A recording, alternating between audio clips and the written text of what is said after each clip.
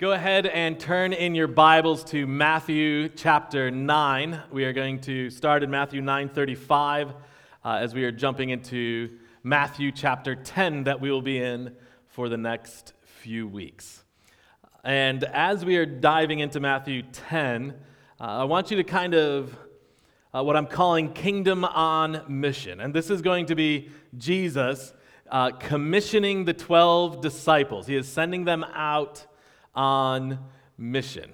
And it's not very different from how we are sent out on mission as well. Now, we are going to be spending some time in here because in chapter 10, there is a lot of cultural and context things that we need to understand and why Jesus is saying the things that he's saying here. But then when we get into Matthew 28 and what we know is the Great Commission, why these are different things and how that plays into the timeline and how this plays into the context. So we're going to be spending a couple weeks in chapter 10. But something I love about chapter 10, and we'll read the text in a minute, but basically from 9:35 through 38, and back a couple months ago, Cam Stewart preached through that last section of we finished up Matthew chapter 9, and I really love it because Jesus, let's just read the text because it's going to make more sense. Matthew 9:35 through 38.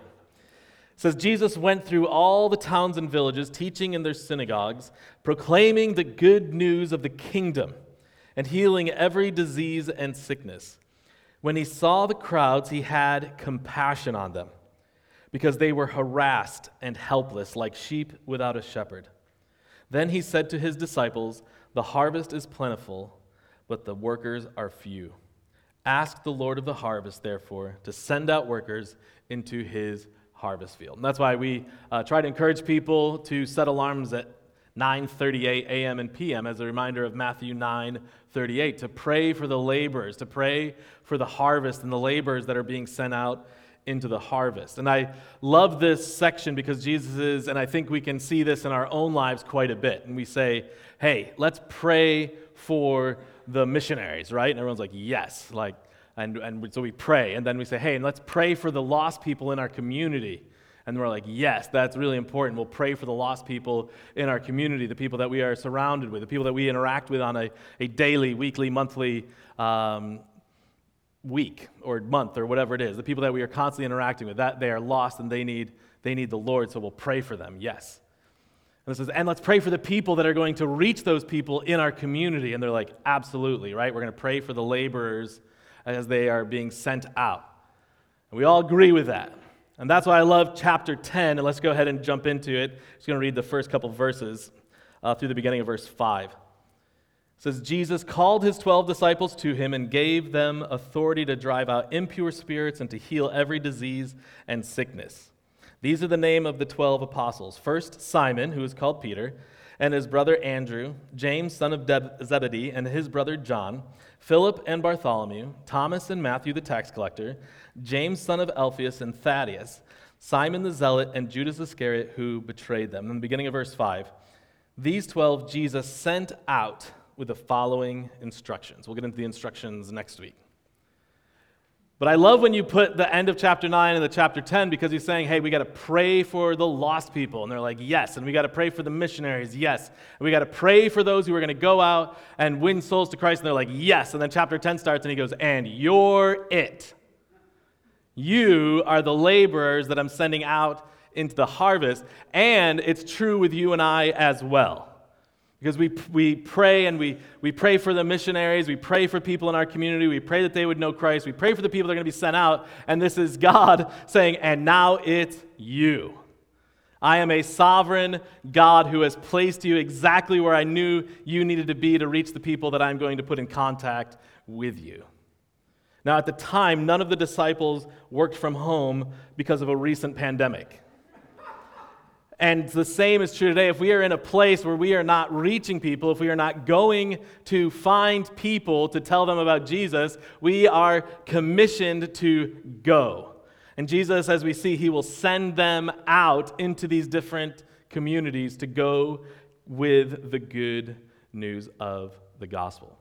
Now, one of the overarching themes we're going to be talking about as well over the next couple weeks is this topic of discipleship.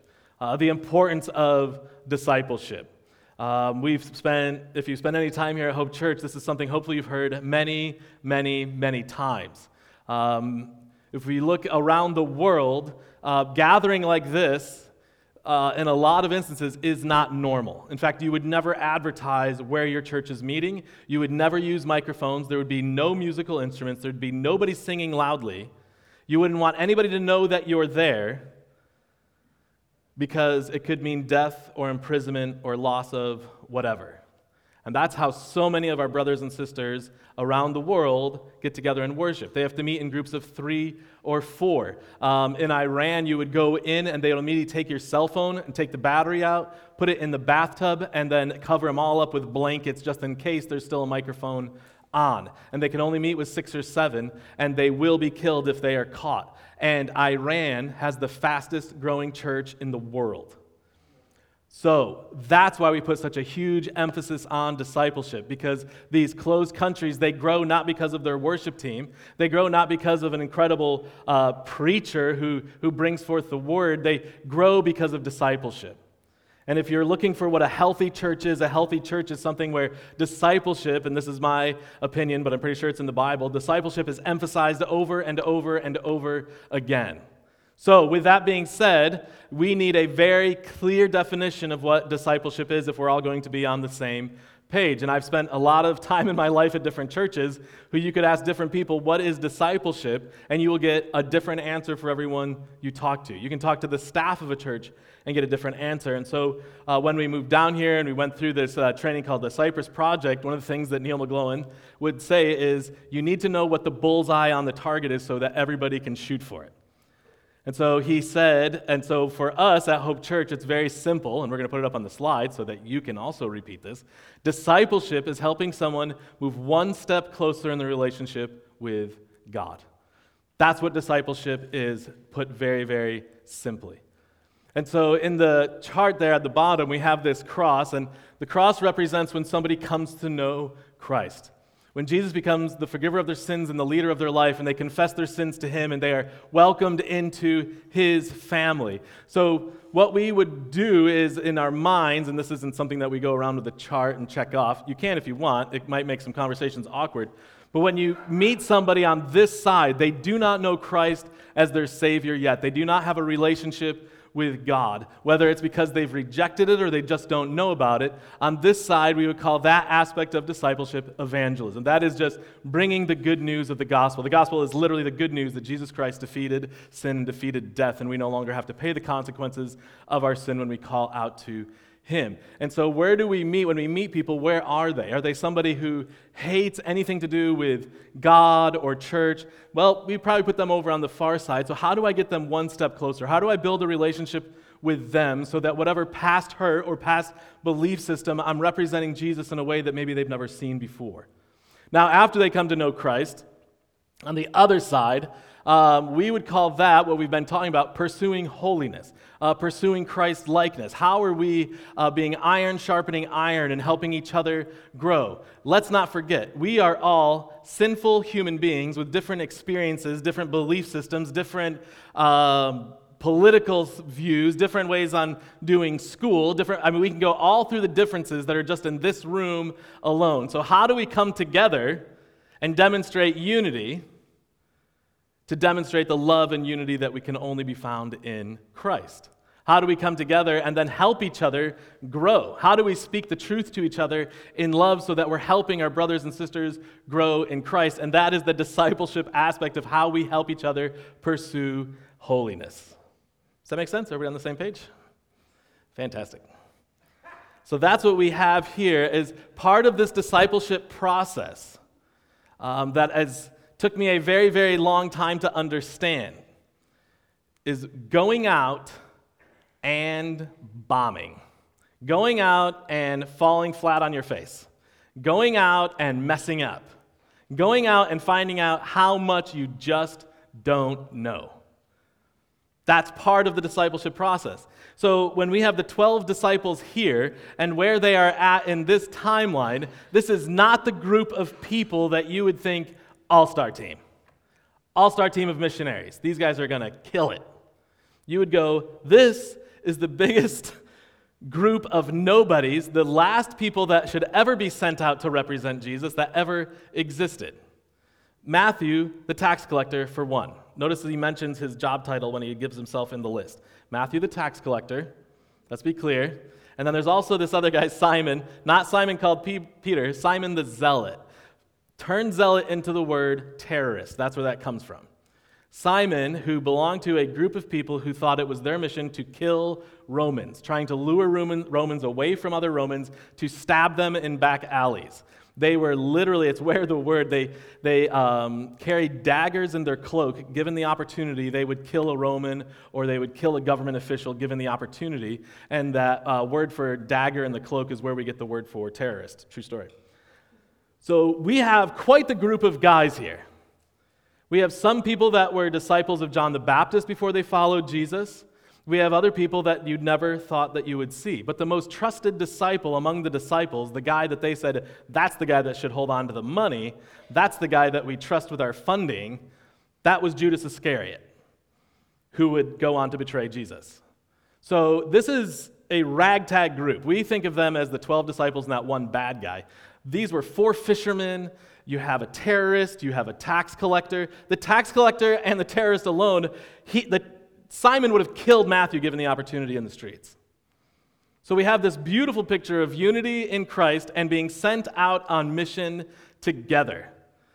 And at this point, everyone in this room, has a massive advantage. Because we would see this and say, yeah, but they're with Jesus. Like, they have a huge advantage over us. At this point, they're still following the Old Testament laws and principles and the religious leaders. Jesus has yet to die for our sins and defeat death by raising again, bringing in this new way, this new operating system of faith because of what Jesus did. So you here have access to that. And as powerful as God was during creation is still as powerful as God is now, and God will always be. So when God and Jesus tells his disciples later on, hey, by the way, I'm leaving you. I'm going to be returning to heaven, but I'm sending my helper who is going to work in you, and you're going to do greater things than I could do. That helper is the Holy Spirit, and that Holy Spirit that guided them, that he'll talk about in chapter 10, that would go on to guide all of these disciples and change their lives, is the same Holy Spirit that is alive and active in you if you know Christ. So I just want to be on the same page historically speaking. God hasn't lost any power ever. He is still alive and active. His word is powerful and active and sharper than any two-edged sword. He has given us everything that we need, as Romans tells us, to be more than conquerors in him. And the mission that he is sending out his disciples on here is the same mission that you and I are sent out on every day. So I'm going to ask 4 questions, but also keep that in the back of your mind. These guys went out and it didn't go well. They came back realizing how much more they needed to learn from Jesus. That's discipleship. So when we are being sent out, just know you're not always going to do well. You're going to mess up. Things aren't going to go as how you plan. And that should cause us to run back to the feet of Jesus. That should run back to him, seeking him.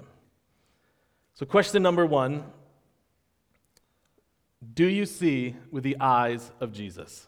When it comes to you living on mission, when it comes to you going out and sharing the gospel with other people in your lives that because of God's sovereignty only you have access to, if you will, do you see other people with the eyes of Jesus?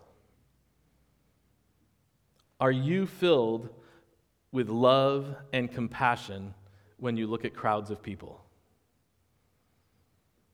I mentioned this a couple years ago when we were in the pandemic and there was all these protests and riots and everybody seemed angry that you saw on television.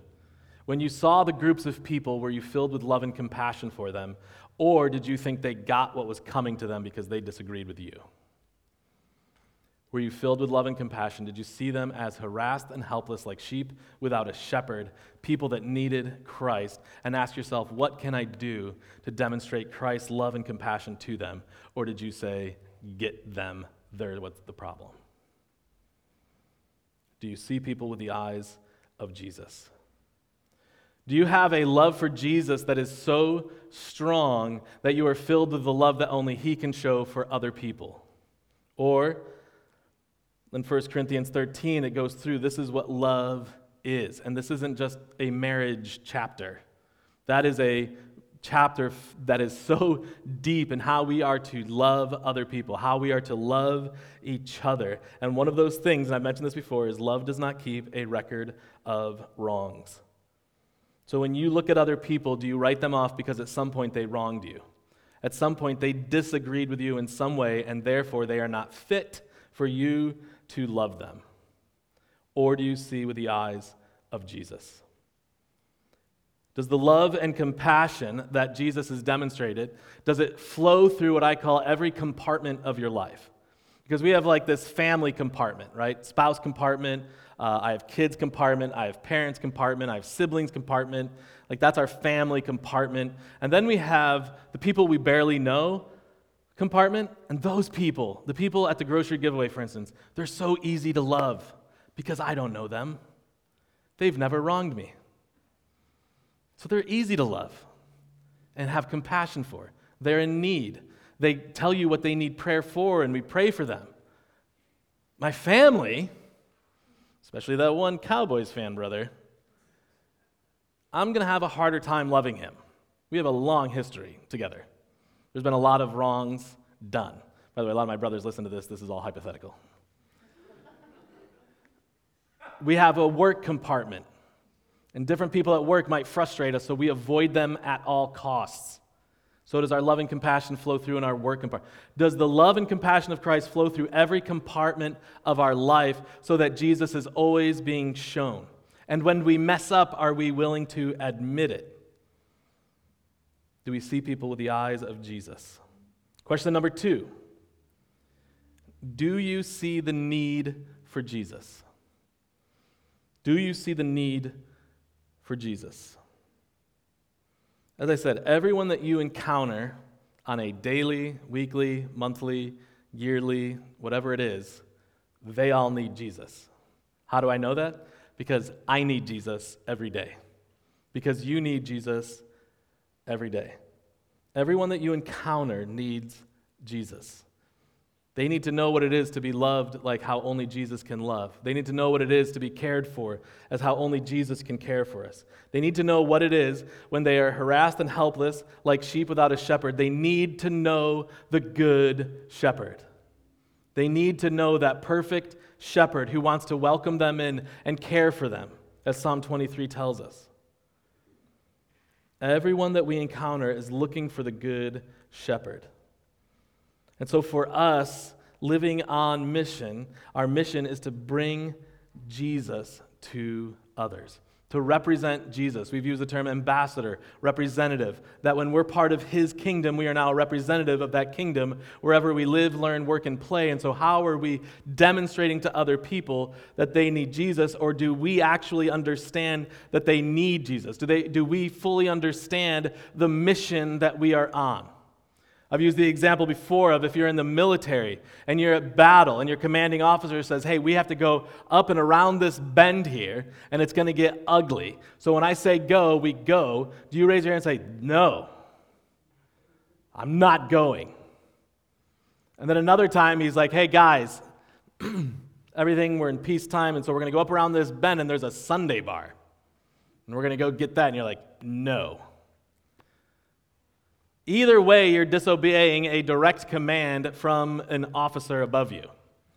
And so when Jesus tells us to go and be on mission, what is our response to Him?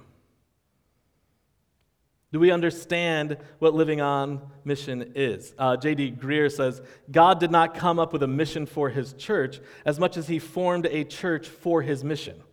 If a church is not engaging in mission, it really has no point in existing. When we kind of came up with our vision and mission for Hope Church, we said Hope Church exists to glorify God, build His kingdom, and fulfill the Great Commission to go and make disciples. We put the wording like that because Hope Church exists too, because the moment that Hope Church loses any of one of those three things, we no longer function as a church. It's Hope Social Club. And so how do we maintain being a church as a church, a unified people from different backgrounds and different races and different experiences coming together to demonstrate the unity of Christ as we live on mission? So understanding the why of the mission is so important. And the understanding is people need the Lord. People need the Lord. I need the Lord. As Mark Turner said last week, if you haven't listened to that message, I highly, highly encourage you to. We must preach the gospel to ourselves every day. I read a couple weeks ago, I think I read, if it was one of you that told me, I'm sorry that you're not a book. I honestly can't remember where I heard it, but it was simply, we listen to ourselves all day long. Maybe you have an inner monologue that runs in your head. Some people don't, some people do. I have an inner sitcom that's running constantly in my head and really is not good because I'll find myself smiling at times where you're not supposed to be smiling whatsoever. We all have this inner voice that's telling us, sometimes it tells us we're not good enough, we're not smart enough. It tells us all sorts of things, and we listen to it constantly. And some of us have years and years and years of listening to this voice, or what I call this phantom in our head that's always telling us more. That's always telling us that we have to do more, that we have to work harder. And what I heard was, so stop listening to yourself and start preaching to yourself. We have to preach the gospel to ourselves. That voice can be defeated by God and by His word. And so instead of listening to yourself, start preaching to yourself. Start preaching the gospel to yourself every day. Why? Because people need the Lord. Because I need the Lord. Because you need the Lord. And the third question I have kind of goes hand in hand with question 2, and that's this. Have you experienced the answer? If you see the need for Jesus, have you yourself experienced the answer? Have you yourself experienced Jesus? Here's why. The things that you love, the things that you are passionate about, you tell other people. The things that you really love doing, the things that you really care for, you tell people. It's how you normally make friend groups is based around one of your passions or desires. And so we communicate all the time. And a couple years ago at a college I worked at, they asked the question, what is this person known for? And my name came up. And you know what I was known for? He is a diehard Yankees fan. At the time I took yes I am. That's a great way. Is that really what you want to be known for being passionate about? And what you, as a child of God, and at the time somebody in leadership, is that really what I wanted to make sure was communicated about me, was that I was a Yankees fan? So what is with you? If we were to take a group of people that don't know the Lord, that you are in communication with regularly, and say, hey, what is this person passionate about? Would you want to find out the answer or not?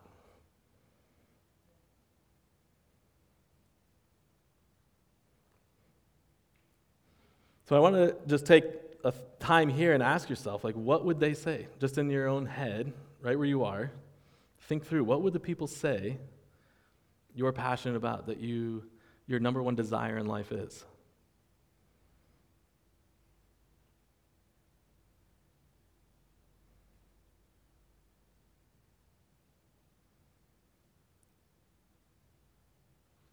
One of the sayings we try to repeat regularly as we preach is worship is a way of life. Worship is actually how you live. So what does that phrase mean to you? What does that phrase mean to you, that if worship is a way of life, how does your life throughout the week demonstrate how you worship God? Because when we experience Jesus, when we humbly come before Him and understand who we are and who He is, it should completely change our life every day.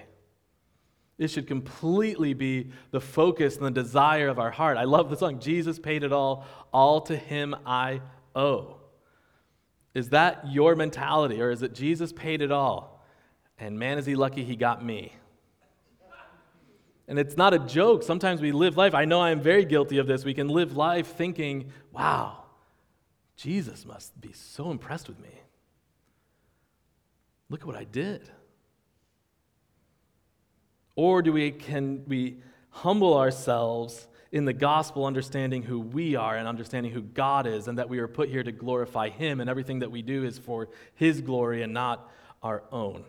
And do we live that in such a way, is that so meaningful to us that people can look at you in the community and say, I need what they have. I don't know what it is, but I need whatever that is. Howard Hendricks, who's one of my favorite people, he passed away several years ago, very, very old age. I was able to hear him speak a couple times, love his books. And he was very, very cut and dry, like he didn't mince words. But he said, if you are going to bore people, don't bore them with the gospel. Bore them with calculus, bore them with earth science, bore them with world history, but it is a sin to bore people with the gospel. If we believe the gospel and it has affected our life, how can we not tell everyone we encounter about it? That a creator God sent His perfect Son to die for a sinner like me. It doesn't make sense. Do we really stand in awe of that? So I was a pastor's kid, and I spent my entire life not listening to my dad's messages and being a distraction to anybody else in there. And unfortunately, my dad stopped being a pastor when I was 16, and I didn't really start following Christ till I was 18.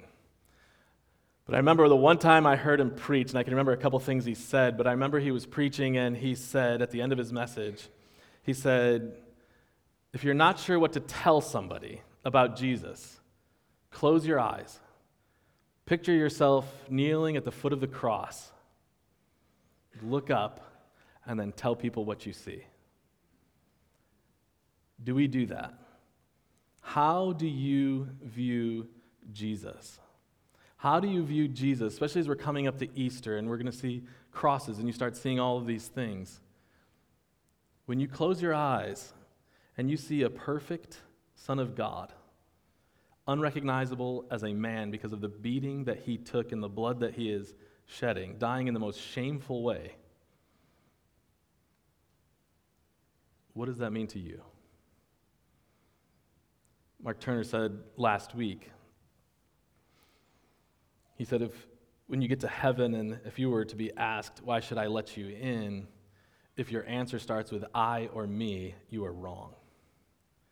It's because of everything that Jesus did. Because Jesus accomplished it all. Jesus paid the price. Sin had left a crimson stain on me as a sinner. He washed it white as snow with His blood. Have you experienced that? Have you experienced what it is to know Christ? Have you experienced all that He has done for you and the love that He demonstrated to you? Because if you've experienced that answer, you won't be able to stay quiet about it, and it is definitely not boring. Question number 4. What is holding you back? What is holding you back from living on mission? What is holding you back from sharing Jesus with other people? You talked about seeing people like Jesus, seeing people with the eyes of Jesus. Do you see the need for Jesus? Have you experienced Jesus? So what is holding you back? One of the biggest reasons people don't live on mission, besides what we've already talked about, is that we, myself very, very much included, we don't think we are good enough. We are scared of messing up, scared of falling flat on our face. We are scared of, what if they don't like me? Or what will they think of me? And so, again, I want to take a moment and think about who Jesus is talking to that He is sending out on mission. Again, part of discipleship is going. Part of discipleship is stepping out and trying.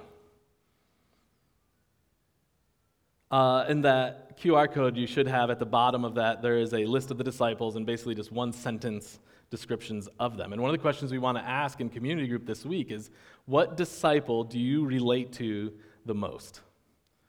What disciple stands out to you the most? So Peter just says is a businessman who was regularly in a leadership position. Me and Peter have a lot in common. We constantly say things we wish we didn't. We say things at the wrong time. We speak very quickly without thinking.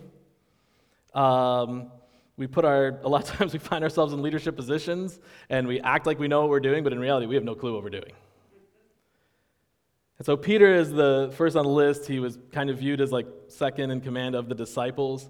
Andrew, on the other hand, a lot of times the way your personality is, you're always very jealous of somebody else's personality. And Andrew is that way for me. Andrew was a disciple of John the Baptist.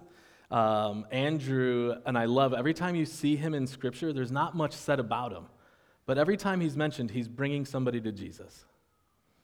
The boy with the loaves and the fish, Andrew says, and Andrew brought him to Jesus. When they're in Acts and they're all praying in the room and they're all like, God, what do you want to do? And all of a sudden, like, Andrew just shows up with some Greek-speaking Gentiles. He's like, hey, we just need to bring them to Jesus. They want to see Jesus. Every time you see Andrew, and I always get like emotional about it, he's just gently bringing people to Jesus. That's it. And historically speaking, and if you want a really great book that breaks down all the disciples, what we know about them biblically, what we know about them historically, and then kind of like what was legend that went on afterwards, I can give that recommendation to you afterwards. I just can't remember it right now. But that's what he pointed out was historically Andrew ended up, they think he ended up by the Black Sea, and he was starting churches up there. They think they have records of him being in like what is now Ireland, England, and Scotland. And then at one point he was almost all of these men were martyred for their faith. But Andrew, so little is known about him, but all we know about him is he brought people to Jesus. You go through James, son of Zebedee, who left a successful family business to follow Jesus, but was the first apostle martyred. John, his brother, who had a fiery temper, but also a profound love for God. And you see these changes in these disciples as well. Peter literally chopped the dude's ear off in the garden trying to protect Jesus. Later, he writes a book saying, hey, endure persecution well. Don't be surprised at the fiery trial that is to try you. And he ends up being crucified upside down. And you go through all of these disciples and what they were once known for, but yet how Jesus changed their lives. Well, this is them at the beginning, being sent out on mission. So I encourage you to have that. You're going to talk about it in community groups at length. Which disciple do you find yourself most like? Community group leaders, let me know if you find a Judas Iscariot. It's just something we'd like to keep an eye on. I actually heard a man that I just have a lot of respect for, who, again, passed away several years ago, named George Tice. And he was preaching at a church I was at in Indianapolis, and he preached a message called The Gospel of Judas. And it was one of the most powerful messages I've ever heard in my life, so I don't make light of that at all. So what is holding you back? What is holding you back?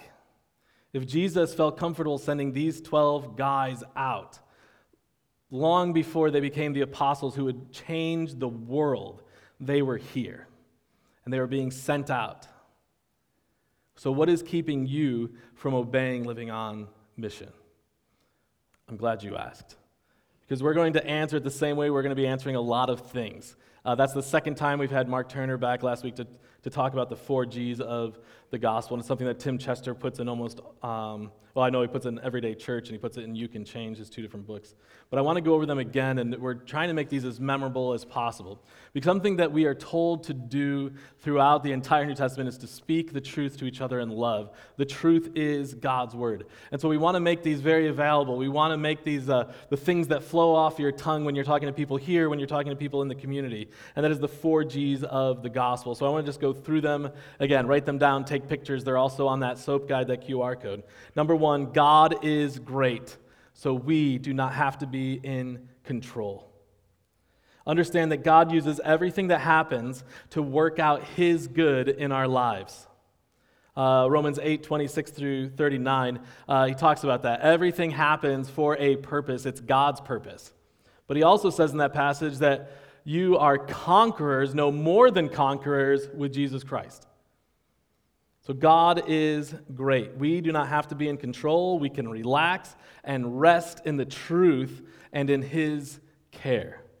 So, when it comes to living on mission, just remember, God is great. We don't have to control the outcome. A lot of times we go into situations and we want to some way control the outcome of it. But God is in control and He is sovereign and He tells us to go out. And so we can go out knowing that God is great, that we don't have to be in control. Number 2, God is glorious. So we do not have to fear others. Worrying about what other people will think is crippling. But God says in Proverbs 29:25, fear of man will prove to be a snare, but whoever trusts in God is kept safe.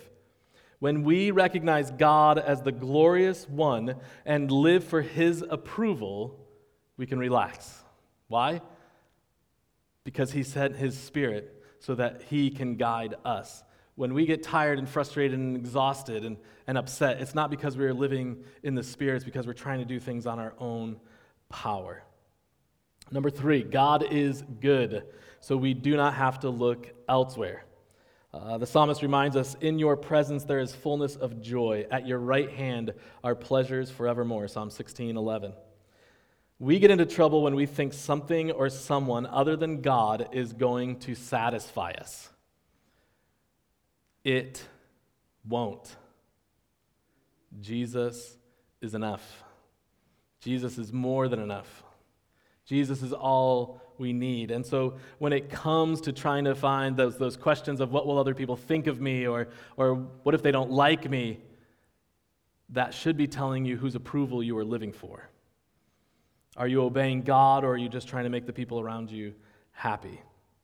And number 4, God is gracious. So we don't have to prove ourselves.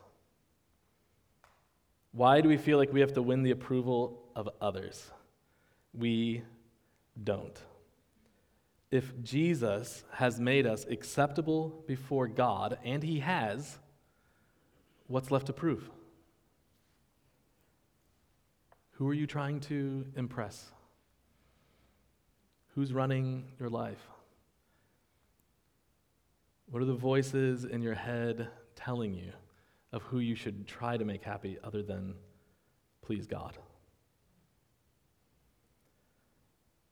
And again, this sounds exhausting, and we see this as a list of, oh man, I got to do all these things. But I love in the beginning of Matthew 10, it says Jesus gave them power over evil spirits. He gave them, Jesus called His 12 disciples to Him, and He gave them authority to drive out impure spirits and to heal every disease and sickness. That same Jesus who is calling you to go out and live on mission has given you power through the Holy Spirit to do what He has told you to do. This list shouldn't be exhausting or tiring to look at. This should be unbelievable joy coming out of you. That all the things we work so hard to do have already been accomplished. And we can rest and find peace when we enter into that rest that only Jesus can provide. Again, that same power that they had, God hasn't lost power. That same power that He gave to the disciples, the same power that the early fathers, the church fathers, and the church believers had is the same Holy Spirit that dwells in you if you know Him.